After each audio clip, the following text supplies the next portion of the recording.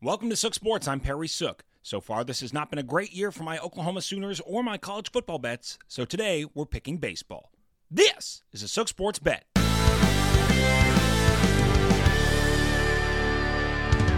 October skies.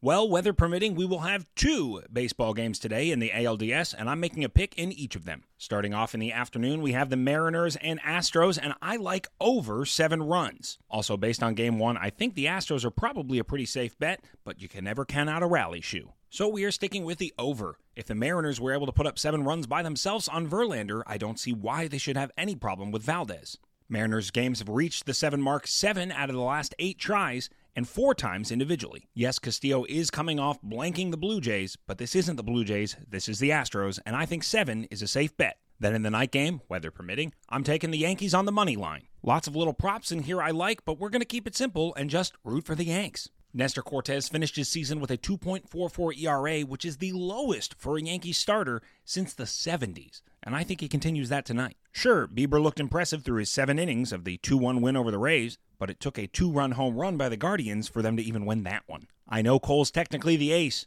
but Nestor has been fire, and I like him to get the win tonight. Plus, at minus 140, you're only losing a little money by not laying any runs. And who doesn't love rooting for the Pinstripes? So today's picks are over 7 runs total in Mariners-Astros at plus 100 and Yankees on the money line at minus 140 over the Guardians. This is a Sook Sports bet.